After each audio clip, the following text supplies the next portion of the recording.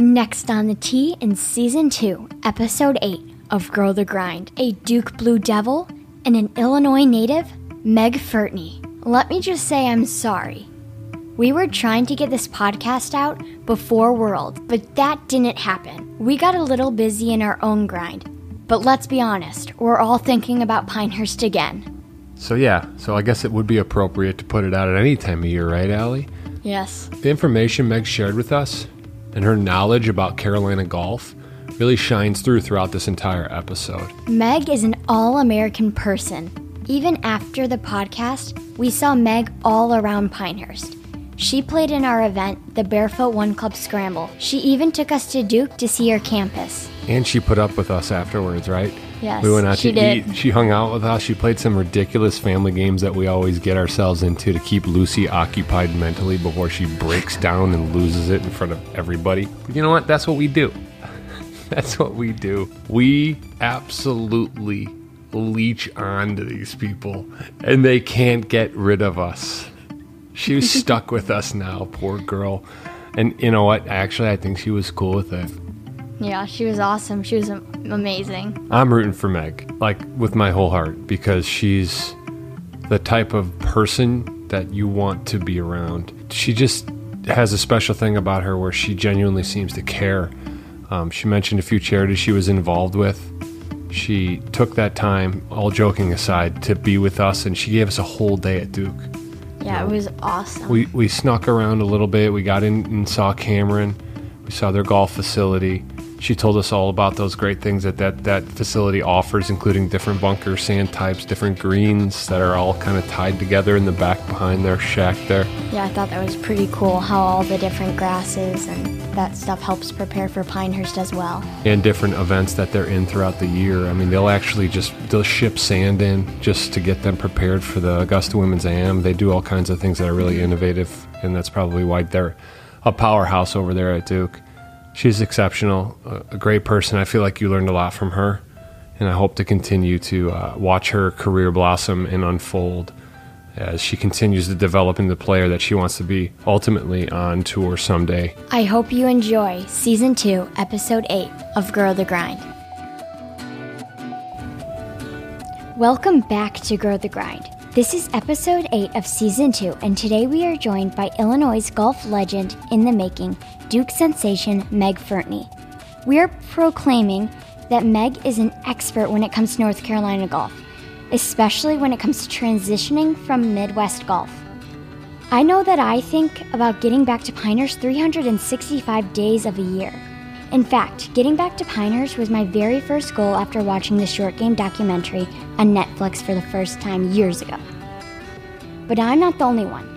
Thousands of young golfers across the world are grinding daily with hopes and dreams of competing in the U.S. Kids World Championships at Pinehurst every year. But it doesn't stop there. This year, the USGA Junior Amateur will be hosted at the Country Club of North Carolina. At where? You guessed it, Pinehurst. And it just keeps getting better. Grow the Grind is thrilled to announce that we will be covering the North and South Amateur, the longest-standing amateur golf tournament in the United States, playing on Pinehurst number 2 and number 4 every July, a tournament that Meg has played well in and currently preparing for. With all this being said, we are calling this pod Prepping for Pinehurst with Duke sensation Meg Furtney. Meg, thanks for your patience during that setup, and thank you so much for joining us today. Thank you for having me. I'm excited to be here. Jeez, that took a while, didn't it? Holy cow. Allie? Well, Meg, we're here. We're at Cantini and just outside of Naperville here. And we're in the bird's nest of this clubhouse. I didn't even know this place was up here. We're tucked up top through like 35 sets of stairs like Rapunzel's Tower, overlooking a beautiful golf course that you kind of grew up at and played and practiced here. Did you know this spot was here? I had absolutely no idea. I mean, coming up here, I had no idea that the view would be this beautiful either, but it's really cool. And we're surrounded by windows. We got a beautiful day. We got golfers everywhere, just like everywhere in the United States right now. It seems like you can't find a tee time. You can't play anywhere. But Terry Hanley was awesome. He set it up for us, and we're hanging out. Let me just tell you about Meg for a second, because obviously we know Pinehurst is exciting, and we know everybody's looking to prep towards that and has big goals this summer. But Meg's already accomplished so much in her career. and a sensational high school golfer. She led her St. Charles North team to a state title in 2018 and earned herself a nice little piece of a scholarship there to Duke, where she is now competing at the national level every single year trying to win a title with the likes of some of her good buddies, Erica Shepard and Gina Kim and others. Shepard, of course, is her right hand when it comes to four-ball competition. The two of them won a USGA four-ball championship. Yeah, Meg's done more than just that, folks. She's actually qualified for a U.S. Open and participated in the 2019 U.S. Open and has done that from her humble upbringings out here in the Chicagoland area and moved all the way out to the Carolinas and has become an expert on Carolina golf. And so we're super pumped to have her, and I can't believe it, but we're sitting here with her today. Everybody's excited about getting ready to Worlds, getting ready for the AM. And tell us a little bit about your experience growing up in the area here, working out at this course at Cantini, and then we'll kind of move into some of that great stuff with North Carolina golf. Yeah, being able to grow up and practice at a course like this has been just such a blessing. You know, being able to see all of the employees that are still working here and former coaches that I worked with still out here has been really cool. And it's really nice to be able to kind of grow up in one place and just have such a great support group. And it definitely has kind of gotten me to where I am now. And so being able to have this kind of area to come here and practice and rely on their facilities to get me ready to travel nationally always really means a lot. Yeah, you had some coaching here too, didn't you? You did quite a few lessons. Who was that you were working with for those years? So I worked with Connie DeMadia out here at Cantini for quite a few years. It was like 4 or 5 years. And he did a lot of great things for my golf game. He really kind of changed the way I viewed the way I practiced. And that's really kind of, I still use some of the stuff that he showed me today. And that's just something that really speaks very highly of him and the staff here at Cantini and the way that they all work really well with their students. Speaking of working well with a student, you had a student today, didn't you? Yes, I did. She did a great job, didn't you, Allie? Yes, I did. Yeah, it was a lot of fun. It was a lot of fun. I really cool. appreciated that. Yeah, there's something special about a person that, you know, we had said let's get together and do this, and you took it upon yourself to take it to a little bit of a different level. We met out here at Cantini in the practice area today and started around that chipping green, worked out of the bunkers, spent some time with Allie putting. On your own, you did that. So let's be clear here. Yeah. Meg's a great golfer, right? We know, yes. But like anything, that's not as important as what type of person you Definitely. are. And so we've met a lot of people, but very few have been able to take that type of time like you did. And it wasn't like you were just working through it. Like you were talking through this stuff at the level that you probably work for yourself. And that did not get lost on me. It certainly didn't get lost on Allie. Did you take anything away from today, Al? Yeah, a lot. A lot with chipping.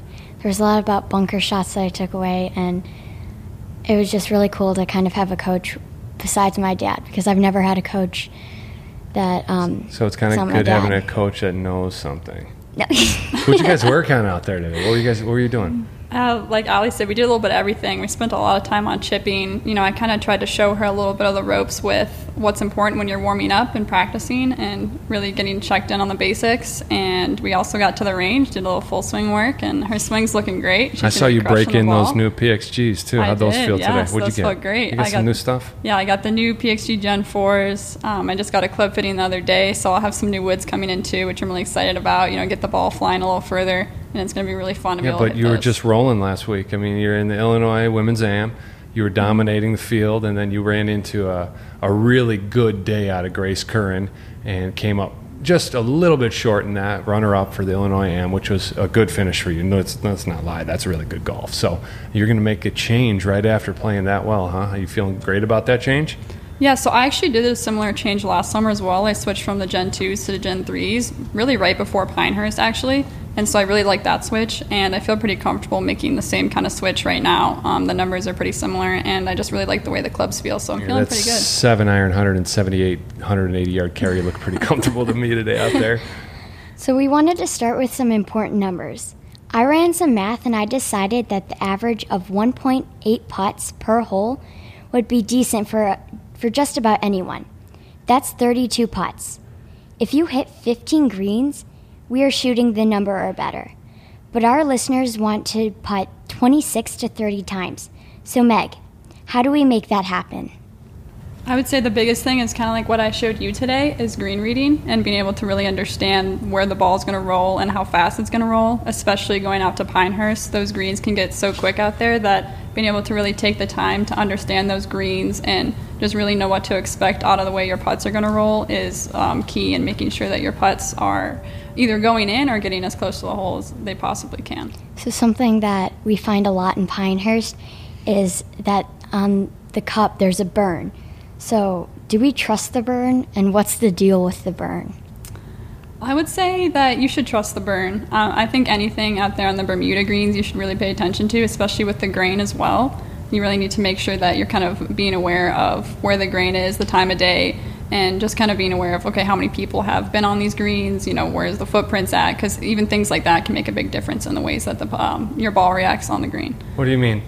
Just if you're playing later in the day, especially at a big event like a north-south where you're playing maybe even 36 holes, and a lot of people have been on those greens, those spike marks and the way that people have been walking around the holes, there's going to be a lot of foot traffic, and so that can really impact, maybe the green will get a little shaggier, it might roll a little slower, and it can change the way that the ball kind of reacts off the putter face compared to maybe earlier in the day when it might have been a little bit maybe wetter, there might have been more dew, and there also is less foot traffic, so it's just going to roll smoother. How much time do you spend just walking out a putt and assessing the grain and the changing of the color? Because you're going to see a really almost like a whitish look on those downhill reads, right? And then as you're looking up into the grain, it gets a lot darker. But the problem that we've had, and I know Pinehurst 6 has a lot of this, so those 11-year-old girls are going to be playing Pinehurst 6, and the 12-year-old girls are going to be playing Pinehurst 5, and then we've got some boys playing Pinehurst 8, and obviously if you make it to the Van Horn Cup, you're playing Pinehurst 2. So just about all the greens out there are Bermuda. And so everyone's going to kind of have that same assessment process as they're looking at these, maybe let's just call them 20 to 30 footers. When you walk that putt out and you're assessing just the grain and the color of the green, can you talk about that for a minute? Yeah, so actually I remember being on the very first hole of Pinehurst number 2, the first practice run I played out there. It was the first time last year I'd ever seen any of the Pinehurst courses. I never played out on the Pinehurst courses before. And I remember looking on that first green and immediately noticing how the grain can play a really big role in the way the putt that rolls and how fast it goes.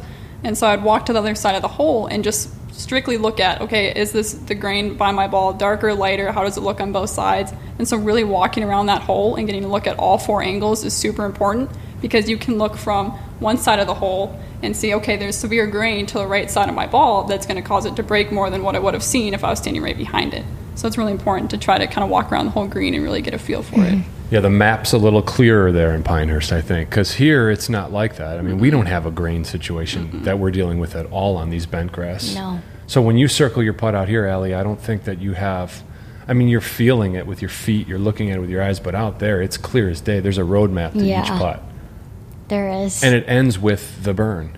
And the burn is something that is established when the cup is originally cut in the morning. Do you know anything about this? I mean, how does it even? It's like magic. It's like a magic secret to Pinehurst. Yeah, really. I honestly don't know a whole lot about the burn. I haven't heard too much about it. I, of course, am really into the grain and reading it that way and just being aware of how much play the greens have gotten. But I don't know a whole lot about the burn, and it sounds like it's something that's pretty important to know a lot about. I just don't know. I mean, that's why we threw it in there, because I don't know if I get it. I don't fully understand.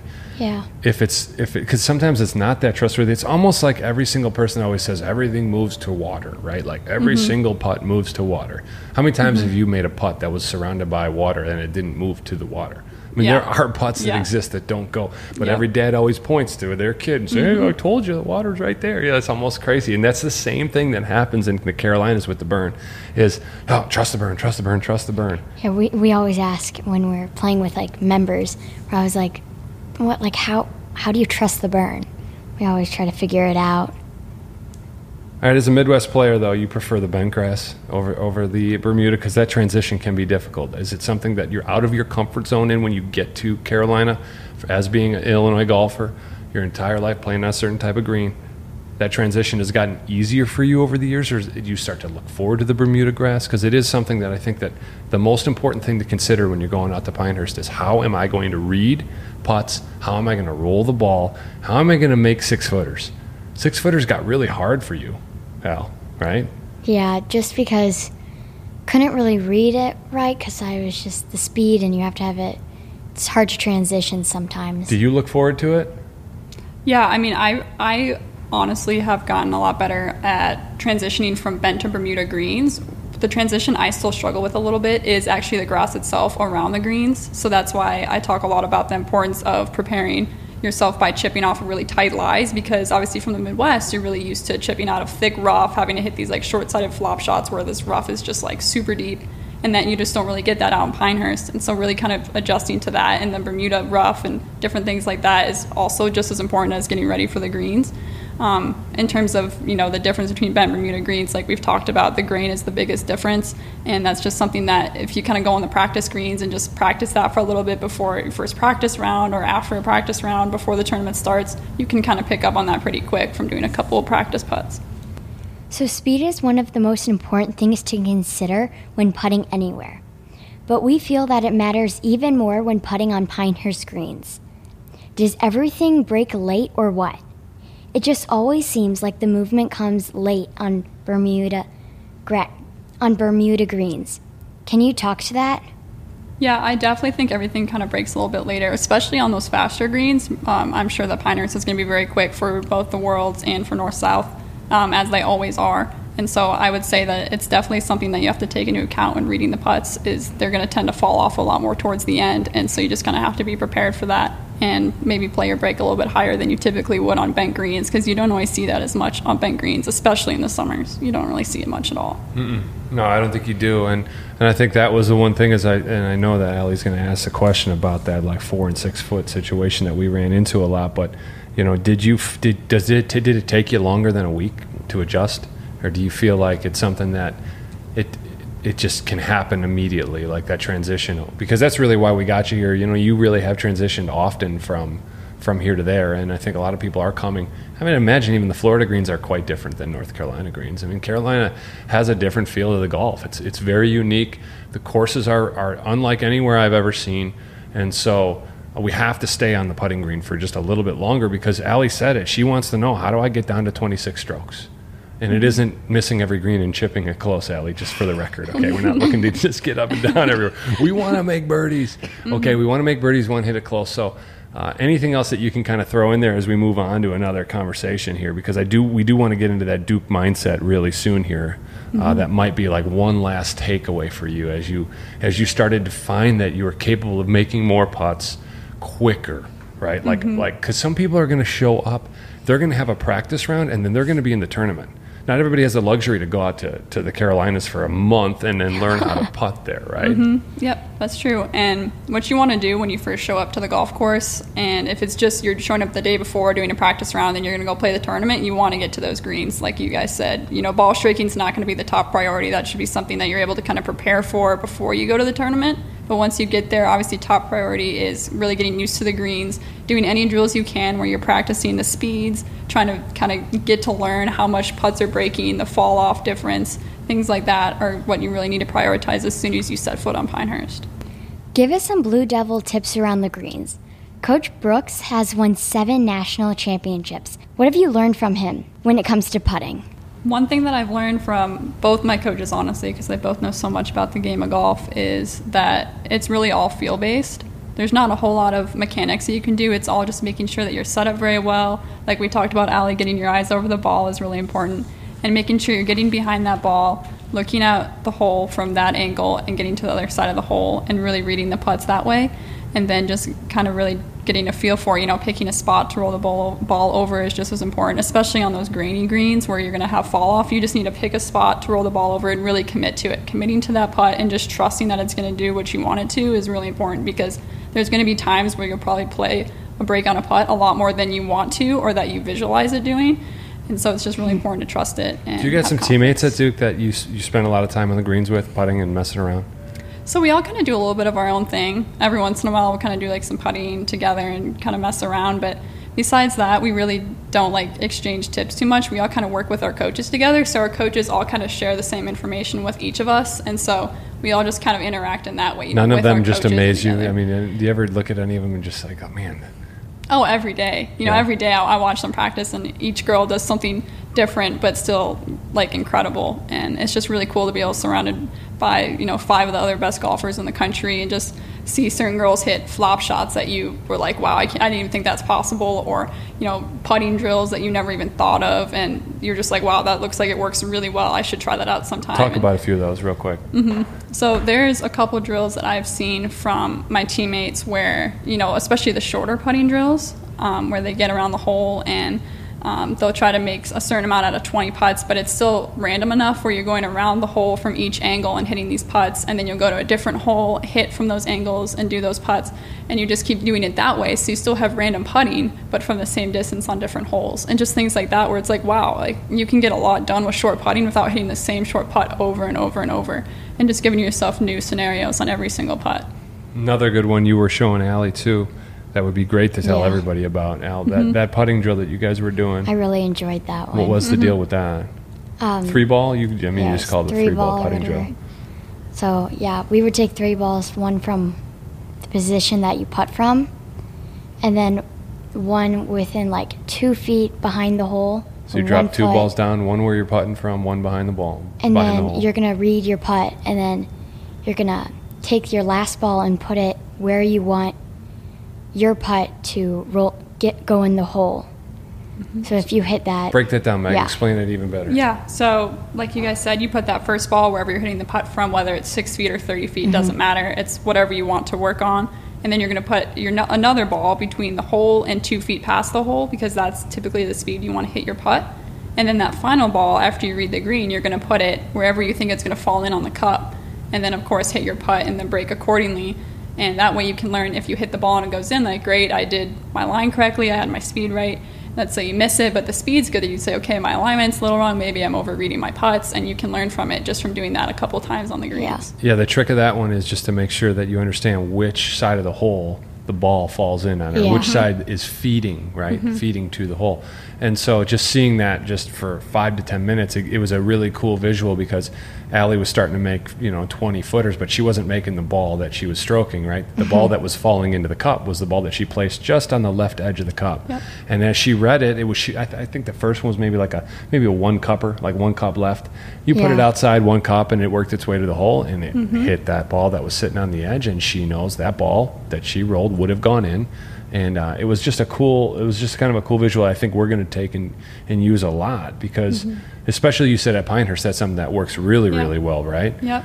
That's definitely going to be one of the first drills I do when I get to Pinehurst, just because you can really learn a lot about the greens and about the way that you're putting on those greens from doing that drill, right? You can see how your speed is compared to the greens. Yeah, because what if you miss the ball as it goes by? Yeah, then that kind of tells you, like, for me, a tendency is I tend to overread putts. So knowing me, I'll probably get out there, I might be like missing the ball on the high side, so then I'll say, okay, my speed's really good, but I just need to like dial it down a little bit on the break that I'm playing, or vice versa, maybe I need to play a little more.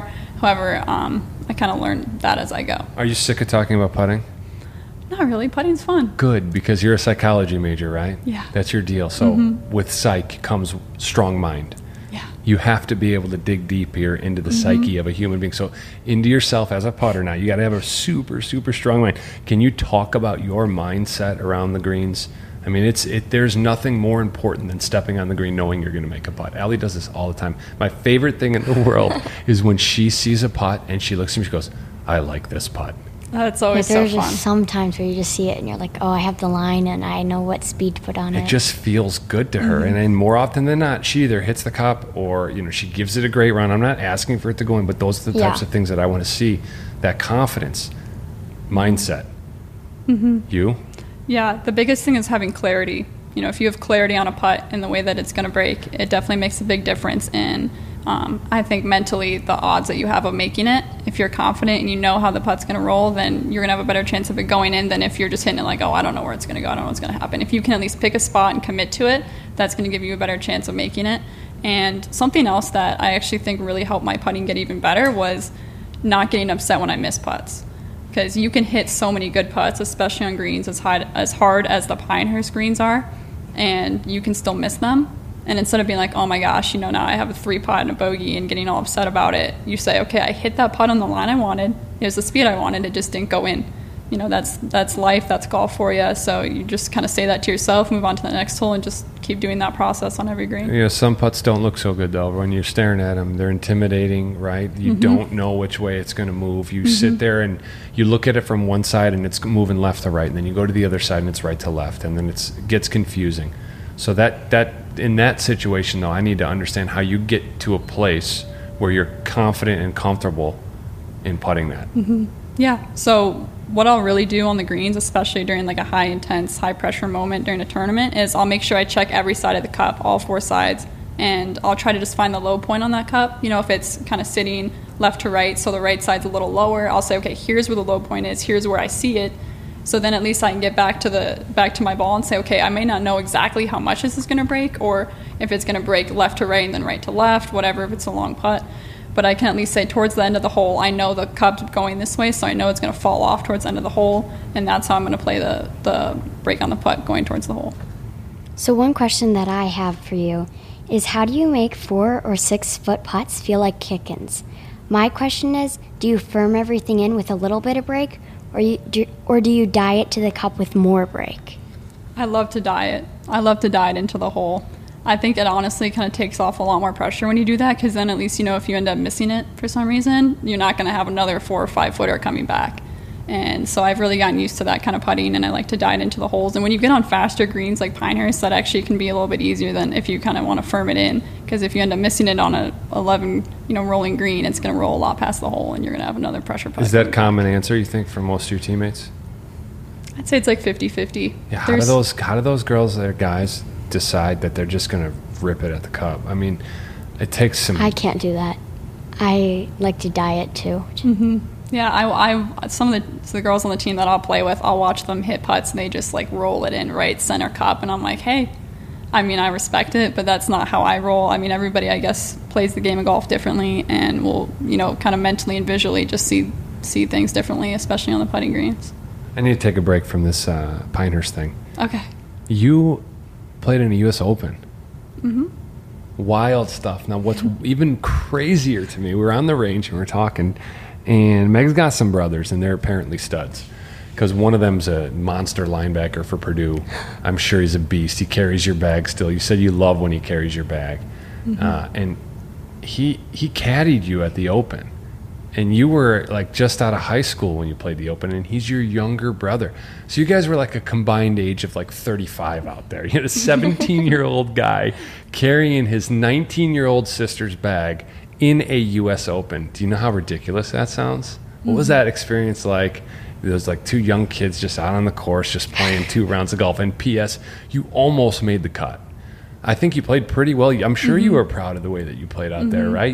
I think you were like maybe like +6 at the end of the 2 days, and you know, I don't know what the cut line was, but I'm sure it was you were only 2 or 3 off. Yeah, the cut. It was like 3 or 4 over. So you're right there, and you had a 17-year-old on your bag. What's your brother's name? Ben. What's Ben's deal? Can he move it a little bit too? I mean, can he play, or is he just hitting people in the Big Ten right now? Yeah, I think he's too busy hitting people in the Big Ten. Both my brothers just love to, you know, those high, like the super fast-paced sports where you're just running, hitting people.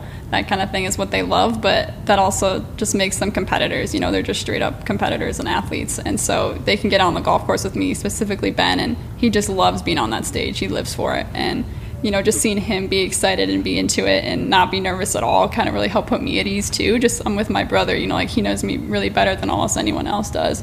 And he had been caddying for me since we were actually really young. The first time he caddied for me was in a U.S. Junior Girls when he was like 12 years old. So although we were pretty young, he actually did have some experience, and I think it was actually really cool to be able to go through that. Were you better with him on the bag than you would have been with somebody that could read and give you every line out there? I think so. It's actually kind of nice to have him on the bag, because I find it comforting to have someone who doesn't know golf as well. You know, someone who can just talk to me and keep my mind off things. You know, I'll hit a tee shot at like high fade. I might not be happy with it, and he'll be like, "That looks pretty good to me." You know, like his standards are just so much lower that it just really keeps me at ease and just makes things a lot more fun. And it really actually kind of helps me to trust myself more when I only can rely on my own opinion. So you're offering advice to the caddies out there, meaning the daddy caddies out there, and how to handle a junior golfer's mindset. Maybe everything is a little better than, maybe we need to make it out to be better than it really is. Yeah, definitely. And I think really just keeping the kids' minds at ease, you know, just talking to them about other things and just making the experience enjoyable for them is going to make their golf just that much better. You know, if you're out there and it's super intense and it's like every putt they miss, everyone's getting upset and it's like just super competitive, that's going to actually probably make it a lot more wearing for the kids. And so if there's one piece of advice I can give, is just to go out there and just have fun and just enjoy it. You know, they're only this age once. That's hard to do. You're trying to win. They don't say that to us because you're it's not always fun. You're a competitor. You want to win, and then there's pressure to perform after you worked for 2 months at trying to get ready for a big event. So how do we keep our insanity and keep even keel? Even keel's obviously, I'm sure you guys talk about that at Duke, right? Don't play with a lot of emotion. You know, I don't know. How do you preach that? It's just perspective, you know, just really kind of giving yourself perspective on the golf course, just making sure you're doing everything that you're supposed to do in terms of your process when you're picking a club or hitting a putt and reading the greens, and just knowing that you're doing what you're supposed to, and whether it works out or not sometimes it's actually out of your hands more than you think it is. So you really just kind of have to do the controllables, and then whatever happens from there happens.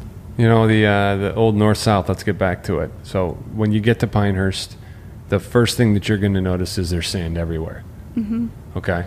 And so with regard to the sand, I know it can be different in different locations.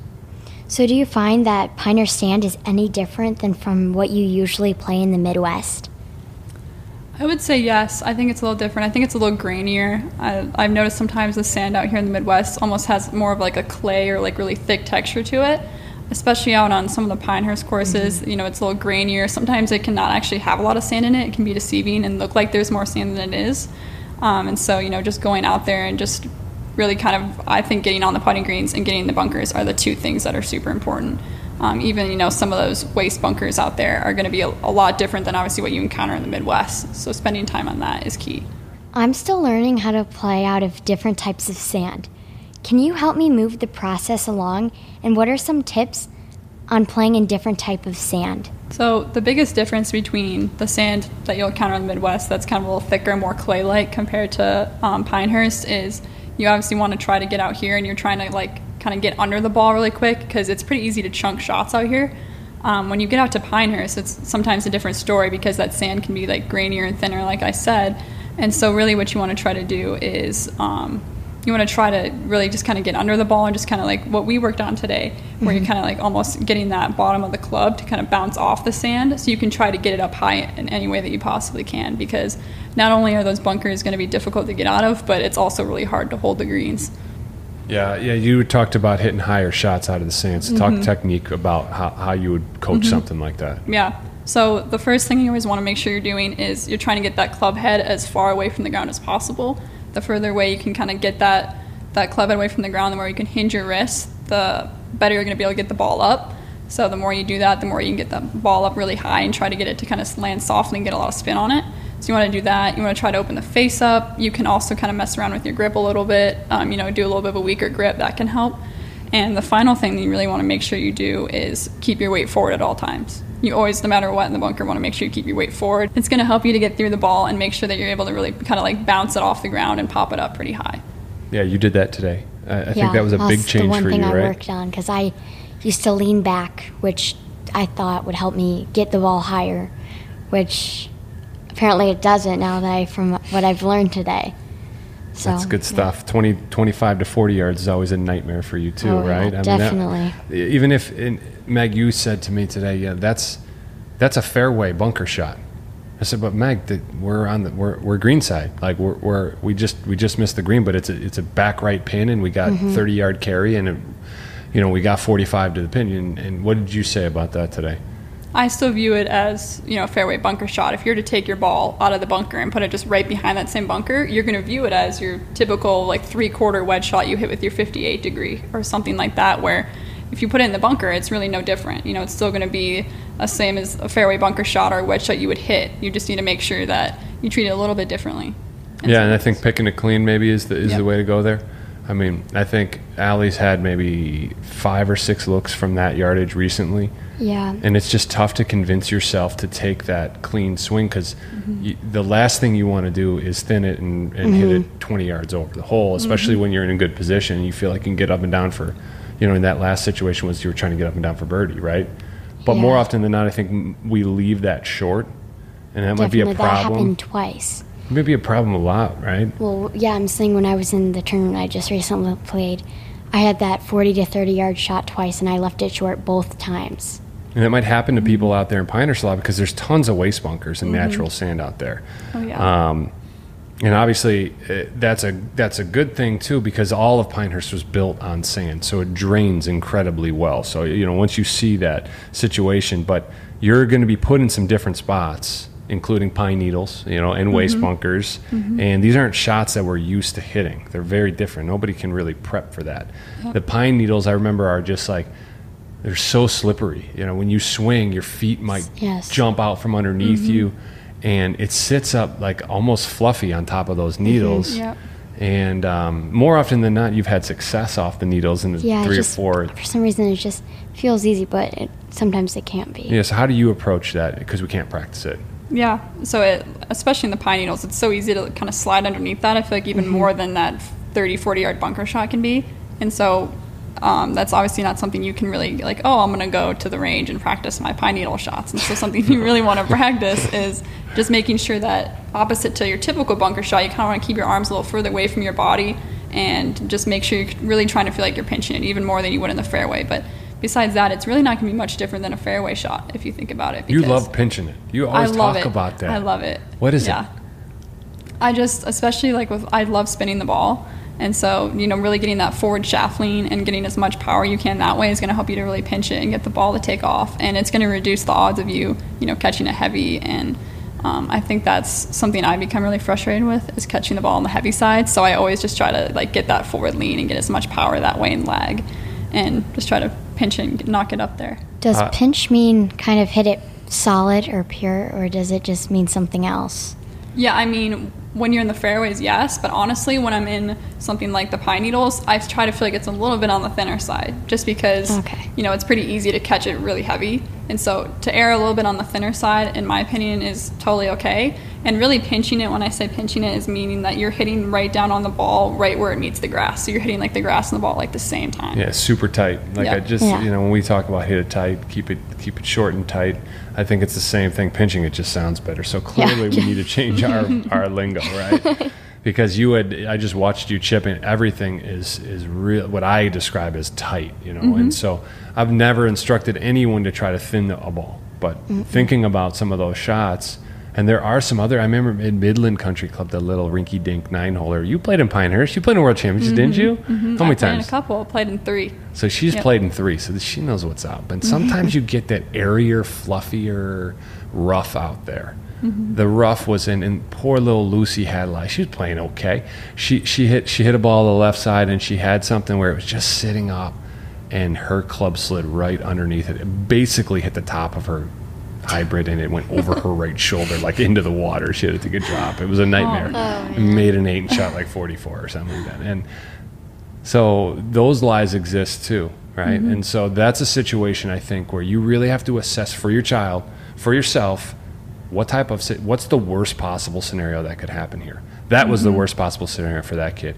And the pine needles, the worst possible scenario would be that you just get underneath early, and because they're so easily mobile, you can slide right underneath that thing. And I'm going to assure you that missing heavy as opposed to missing thin in those types of situations is a nightmare. Yep. So I think that's a good takeaway, right? I mean, thinking thin once in a while might be a good thing out there. Tight lies are common in North Carolina. I know when I practice chipping, they're very different than home. Does anything change for you when playing on Bermuda grass when it comes to chipping? So when I get to Bermuda grass, especially for some reason Bermuda grass on Pinehurst is just a lot different than some of the other Bermuda grass I encounter. For some reason it always feels like it's way firmer and it's not as fluffy. Sometimes the Bermuda grass that I play on will actually still be a little fluffy in a way. It's not like it's very hard to hit chips off of it, especially higher ones. You can still kind of get under it a little bit, but the ones in Pinehurst for some reason are just always super firm. And I mean, that's probably why it's a championship level golf course. But what I always try to do is even with the high shots, is sometimes I'll try to just kind of really catch it a little bit more on the toe side, because that'll kind of help me to really get it up higher without accidentally thinning or chunking the ball. You ever lift your heel up before you chip of your club? We were just with somebody the other day in Ohio that said, we started lifting our heel up. Yeah. And try to really play it off the toe. And you just mentioned playing chips off of the toe. Yeah, because that was a big struggle I had when I was trying to really learn how to get good at flop shots off of really tight lies. Was I would just always thin it. Like it was just so hard for me to take a big swing and get through it without thinning it. Like I just couldn't trust it very well. And so that was a tip that was given to me that helped a lot, was sometimes to feel like you're getting a little bit more up on the toe, because then that way you can actually kind of bounce it a little bit easier and still catch the ball pretty clean. You create more spin off of those lies though, don't you, in Grass and Pinehurst? Yeah. And do you play a lot of spin? Yeah, I play a decent amount of spin, and especially, any kind of wedge shot 50 yards and in, like I try to play more spin, just because those greens can be so fast and so unpredictable that I like to just really kind of get it just past the flag and just kind of spin it back a little and just try to keep it there. I don't like to really roll it a whole lot, because sometimes the undulations and things like that can get a little bit confusing. What other elements are there in Pinehurst that we should certainly cover? Definitely the heat is a big one. There it is. I put it on a tee.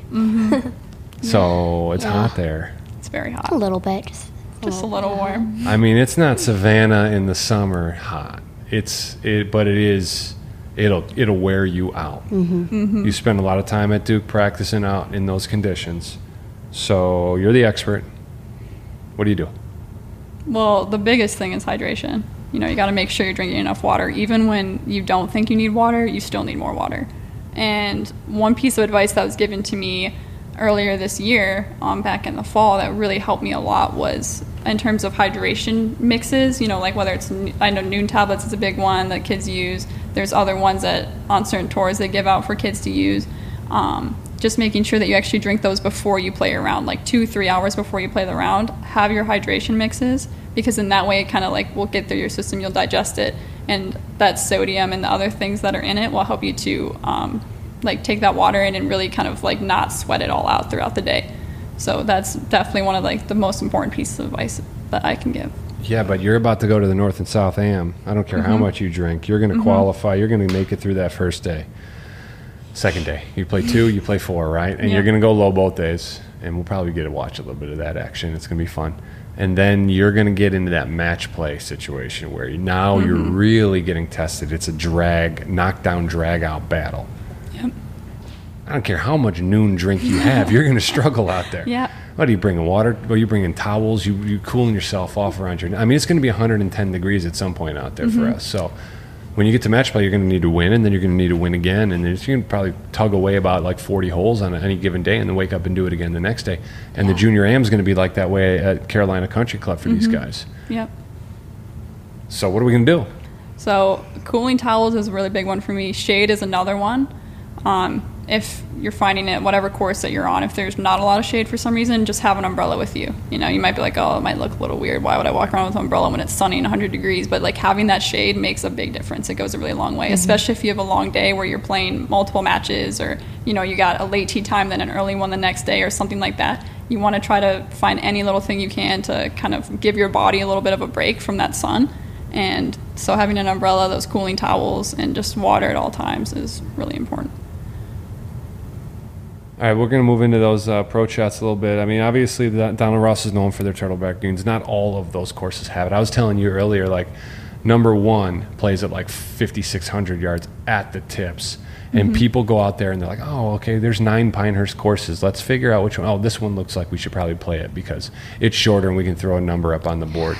And it is the furthest from the truth. They'll go out there and they'll play that course, and it might be no, it's not 1, it's 3. It's Pinehurst 3. I played it twice. And Pinehurst 3 tears guys apart. These guys are I hit it 320 yards. Well, you're not even allowed to hit it 320 out there, because some of those par 4s are way under that.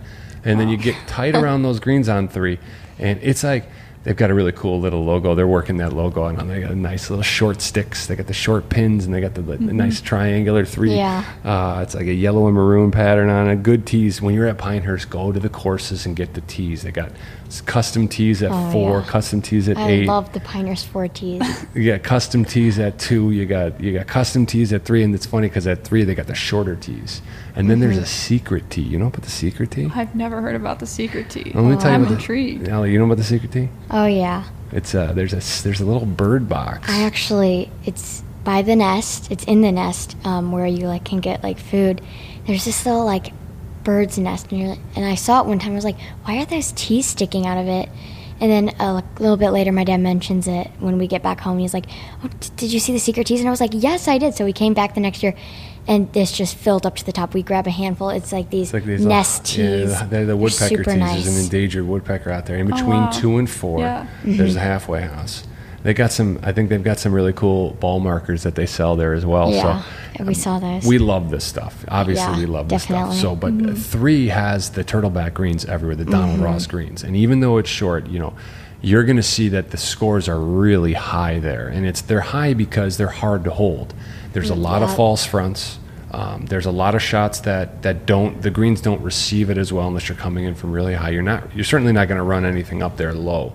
So when you're dealing with those types of greens, because you shot 1 under on the Pinehurst 2 during the North and South last year, and you probably played okay for you. You think there's a better number out there than 1 under for you, so you don't have much trouble. I mean, even on the first hole on Pinehurst 2, you've got to contend with those turtleback greens. How do you do it?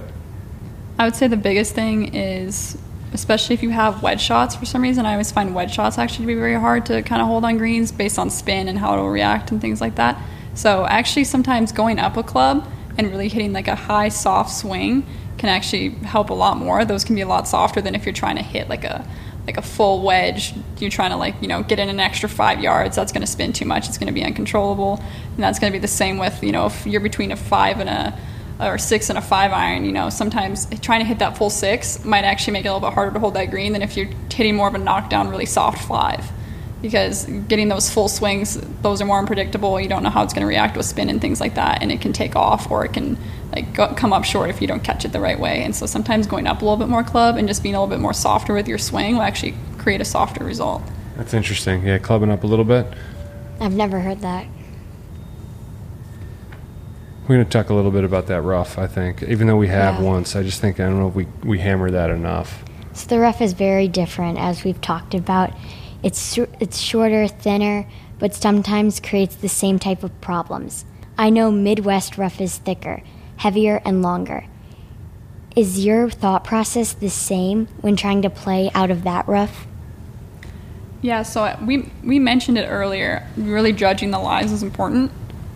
There's a lot of times where you can get a lie in the Midwest where, you have it sitting up really soft and you're like, oh, this is going to slide under it. You can still have that sometimes on the Bermuda rough as well, but it's all about really judging the lies and making sure that you understand kind of how it's going to react. And so when it sits higher in the Bermuda, it's still going to do something similar to when it sits high in... Like a flyer lie? Yeah, it's going to be kind of like a flyer lie kind of thing, or it's going to come out like really high and a lot less than you think.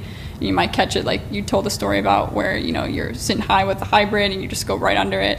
So that can still happen, obviously, on the Bermuda rough. But where it's different is sometimes when it's sitting down.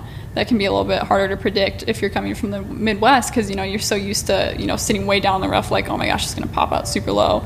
And sometimes in the Bermuda rough, when it sits down, it is actually still going to pop out a lot, but it's just going to roll out quite a bit once it hits that green. I was almost going to say I'd compare that to like being placed in a divot in the middle of the fairway. Yeah. I don't know if you play that shot similarly where you're almost taking more of a knockdown approach at it and hoping that you gauge the rollout correctly. Yeah. I think that it's misleading because when you look at that rough, if you're from our area, it's not that intimidating. It doesn't look like it looks out here. Like out here, you got to get after it when you're buried. Out there, because I have an ego now, because I'm used to hitting out all this heavy, thick stuff. Then you get to Pinehurst and you're like, look at this little baby rough, right? Look at this little baby rough. This thing it can't get me. And then it feels like it does the same thing. It's the same type of problem. So that's another assessment situation like you're talking about. You really got to gauge that lie and make a good decision about it. So North and South Am is super special. It's special to us. I know it's going to be special after you make a run this year. Made it to the round of 32 last year, and then you got big plans for this summer. What do you love most about that event?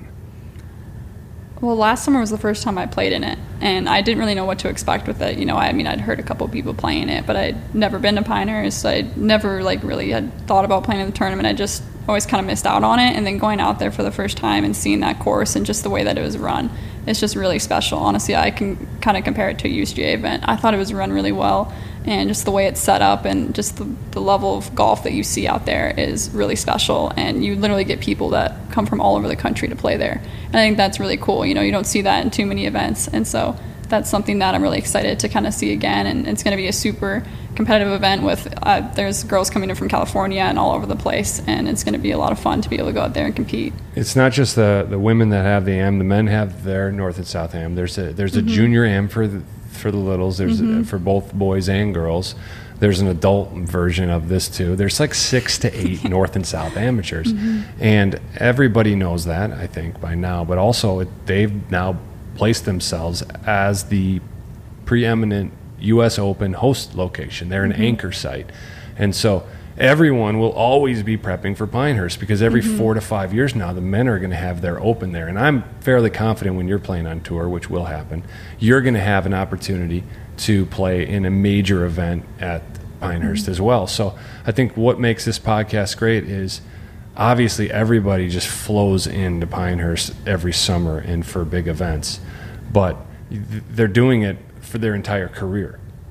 So if you're a junior golfer and you're hopeful to play at Midland Country Club as a 6-year-old boy, you're also going to be a junior player who's trying to qualify for USGA AM and play at the North Carolina Country Club, or a man trying to play in the Open. So that's why I think this is a really unique podcast. And somebody like you who spends so much time at Duke in North Carolina, do you think that you have a bit of an advantage, or do you think some of your teammates, because Gina Kim's going to be playing in it, is Erica playing this summer as well? So you've got 3. Is Anna? Phoebe Brinker is going to be there too. So you've got your entire roster playing in this thing. Yeah, basically. So Duke will be well represented. Are we expecting big things out of the Dukies in this thing? What about that? Finding each other maybe in that like Sweet 16 round, battling out with your girl Shepherd. Is that something that you ever even thought about? Yeah, I mean, I think about that quite a bit, especially because we see each other at so many tournaments now that it's always a possibility that can happen. And I think it would be really fun. You know, we're both so competitive. We both know what we would expect out of each other. Like we're both going to be Would the 100%. trash talk be high? I think it would be there. I definitely think it would be there, you know, especially kind of like warming up before the round, going to the tee, we'd be looking at each other like, yeah, you ready to do this? I think that'd be really fun. But like really anything, you're super competitive. Yep. So at some point during that match, you're going to dislike each other because you're out there to win. Yeah. But I think what's really cool is because of our friendship and how much golf we've played together, especially with 4-ball, you know, we understand that we're both going to be competitive and both kind of, you know, be like, oh, we want to win. But at the end of the day, we're still best friends, and those are two very separate things. We actually had a match play event we did at Duke in the fall, and so we all would play each other in matches, and those got like really super intense. You know, you're coming down the last hole all square, and all of us are like, obviously we want to win. And, you know, we then would finish the match, you know, whoever won you'd shake hands, good job. But you guys are so good. I mean, how much pushing happens there just to keep up with each other at Duke? I mean, we push each other, you know, on a daily basis. And that's one of the main reasons I chose Duke, was because, you know, I'm surrounded by these girls that are so good, and we can all teach each other so much. And we all know that we obviously all want to be the best. We all want to play professionally, and we respect that. And we're more than happy to really demand the best out of each other. So what was the recruiting process for you like? So I first started getting recruited back in middle school. I took my first visit and got my first offer in 8th grade from Wisconsin. And basically from there, you know, I started visiting more schools in the South, SEC, ACC. That was really a big thing for me, was getting out of the cold weather. I couldn't take it anymore. Yeah. You know, I did a lot of the winter trips where you go down to Florida, play some tournaments, see swing coach, and just try to practice on the grass as much as possible. But I knew that wasn't something I wanted to do in the long run. And, you know, to be able to have the opportunity to go to somewhere like Duke, where they have great golf and great academics, those were both so important to me. And, you know, I just wanted to go somewhere where I had a chance to win a national championship.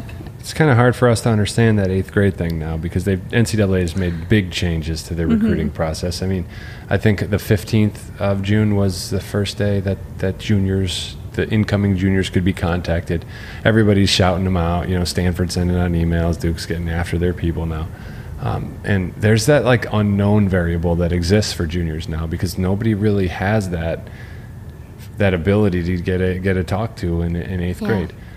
You were getting talked to in 8th grade. So tell us what your game looked like as an 8th grader. So people that are playing at this level might have some perspective on how good their kid is. Because I think that's lost. You know, you were probably playing AJGA in 8th grade, playing in big events. Give us some numbers, give us some highs, give us some lows. So I would say back in 8th grade, when I'd play AJGAs and some MAJDTs on our local tour here, I would probably shoot anywhere from mid-70s to low 80s. That was pretty typical of me. You know, I'd have a good tournament where I'd shoot 72, 73 a couple times, and that would be a really good week for me. Yardage? But, anywhere from 58 to 6,000 was pretty standard. You know, HHGA can get a little bit longer sometimes, closer to 62, but at that age it was mostly 58 to 6,000 yards. And so for me, really the only thing I think that stood out, not only to myself, but to some coaches as well, I think was how far I hit the ball at that time. You know, like I told you guys earlier, I was pretty tall at a pretty young age. So, you know, I've had this height and this distance for a longer amount of time. And I think that just really kind of presented a lot of potential to coaches, and I think that kind of helped me out. And I think with recruiting at a young age, I think it's just really important to kind of make sure you're showing that, because no coach expects you to go out there and, you know, be shooting under par and winning tournaments when you're 14, 15 years old. They also just really want to see how you kind of deal with adversity and how you deal with the poor golf and when you're not playing well, right? Because that's going to happen at any level. And so, you know, at a younger age, they really want to see kind of how you handle that. And they're not really all the time going to get super upset if you go out and shoot an 80 and you're not happy about that. They're going to want to kind of see how you deal with it and how you practice after, and those kind of steps that you take. Well, there's a ton of pride that comes with playing for Duke. You got to wear that badge of honor constantly when you're walking around. How does that feel as a kid, you know, from where we're from, being able to play at that stage at this level? Yeah, sometimes I still think about it, and I'm just in awe, just because it's such an incredible place. And I remember the first time I visited, I just fell in love immediately, and I just knew that it was the place for me. You know, everyone talks about that feeling they get, and I just had that for me. And so, you know, to be able to come home now and have my Duke bag and wear the Duke gear and go out and practice like that, it's just like the little kid in me just couldn't be happier. You know, little 8-year-old me, 10-year-old me is just like, this is the coolest thing in the world, because like so many people want to have this kind of opportunity, and I got lucky enough to have the chance. No, you didn't. Did she get lucky, Ellie? Is there any luck involved in this? No. It's hard work. And you worked hard enough. Determination. Yeah, and you obviously are relentless in your pursuit to be great. And before we let you go, we just have to know, I mean, are there any other junior golf moments? Are there any other things throughout this process that you cherish? You and your dad probably spent so much time together. We already mentioned your brothers, and your mom's been on your bag a ton for really big events. When you qualified for the U.S. Open, she was carrying your bag. So if we don't spend some time talking family here, we're going to have a problem, because family's going to be listening to this. So, you know, let's just reminisce through that process, because I'm hopeful that, you know, my daughters will tear up at some point when they really think about what we did together throughout this journey. So as you reflect on that, what are some of the emotions that come I'm to going you? to like start crying now that I think about it. But like, I think one of the coolest moments that I shared with my dad, just because we've been through so much together ever since he's the reason I started golf. And we, you know, from that moment up until now, you know, he's always supporting me and working with me and helping me with my game in any way possible. I got injured the end of my sophomore year, and I missed that whole entire summer of golf. I completely lost my ranking, all of my status. I was lucky enough to get like an injury exemption for the next year, so I could still get into tournaments, because I didn't even have any stars. Like, if you looked up my name on rankings, I wasn't even like, who's Megan Fernie? I wasn't there. And so I went out to an open event like the middle of the summer, it was like end of July, with my dad. And he actually had driven up for the final round, because my mom was with me at the start. You know, they had to do the good swap with my brothers and all that good stuff. And I was like 4 shots off the lead going into the final round. And I ended up finishing like birdie eagle to get into a playoff. And my dad was out there following, and we go to the playoff hole. I kind of hit a bit of a poor drive, a little right, so I had to punch out of the trees. And so I get up there and ended up chipping in to win the playoff hole. And I remember just turning to my dad and like just totally started crying. We both were just hugging each other crying, because, you know, I went from not knowing when I'd play golf again and being really frustrated because it was hard for me to get into tournaments, to, you know, sharing that moment with him after we'd been through so much together, and like it just was a moment where, he was with me every single step of the way. And for him to be able to see that was really special to me. Just the best. That is as good as it gets. That's like yesterday we saw John Gutierrez hug Aiden after he shot 5 under to qualify for the U.S. Junior again. We had him on, and they told us all about what that experience was like, and how they roll out the red carpet for you. And all of that stuff, the medals are great and the awards are great. But there was a picture that was taken of him holding his son's face, staring into his eyes with pride, like that sense of pride. And, I can't imagine that your dad and your family doesn't have that for you every time they look at you when you're walking around in your Duke gear, when you're showing up at these big events, or when they get to see you play Pinehurst too, that they know that you've done so much to get to this point, and you're going to continue to press. I asked you, are you going to come back as, you got an extra year now, don't you? COVID gave you an extra year. What are you going to do with that? We'll see. Time will tell. It's kind of like I said, a time-sensitive thing, depending on when I want to go pro. But it's definitely an opportunity I'd love to take. So we'll see what happens. Yeah, and so that's my point. Your "we'll see" means your golf career may not be over at the end of this thing. And I think most people's golf career stops before college, and those of us that are lucky send their kids to play college golf, and then most of those kids stop too. And the fact that you're sitting here saying "we'll see" means it ain't lucky. All right, there ain't nothing lucky about it. And we got a chance to share some time with you. And if you are given the gift of time to play on tour, you're going to use it well. You're going to spend time with kids. You're going to make an impact on people. And you're going to, just use your overall essence and do positive for others. So we want that to happen, don't we, Elle? Yes. That'd be cool for us to watch that, because I don't know how many people would have done what you did today for Allie, and that's going to stay with her now and make that impact on her. And hopefully we can pass that on to others, because it is about the hard work. It is about the preparation. It is about looking forward to the goals, finding that thing that you're really pushing towards. And for most people, it's Pinehurst. And while this North and South is a cool event for you, we know that it's not the only event. It's a fun one for you, and it's a good one to compete. And it'd be great to win it because you get to take that picture, and it's awesome. But right now, this is as good as it gets for us, sitting across from you, right? Yeah. Super. You're the perfect guest to share this experience and insight when it comes to tackling Pinehurst. The Putterbury Trophy is one of the best in the game, and posing with it at the end of the event on the Thistledown next to the real Putter Boy lasts forever. Go win it. Thank you so much for sitting down with us today, and I look forward to seeing you play this year's North and South. Thank you to Terry Hanley, the best GM in the business, and Cantini Golf Course for allowing us to hang on a busy Saturday to record today's episode. We hope you enjoyed it and will take something from it to prepare for upcoming Pinehurst trips. And always remember, golf is great, the grind makes it greater. That's right. Thanks, Meg. Appreciate your time.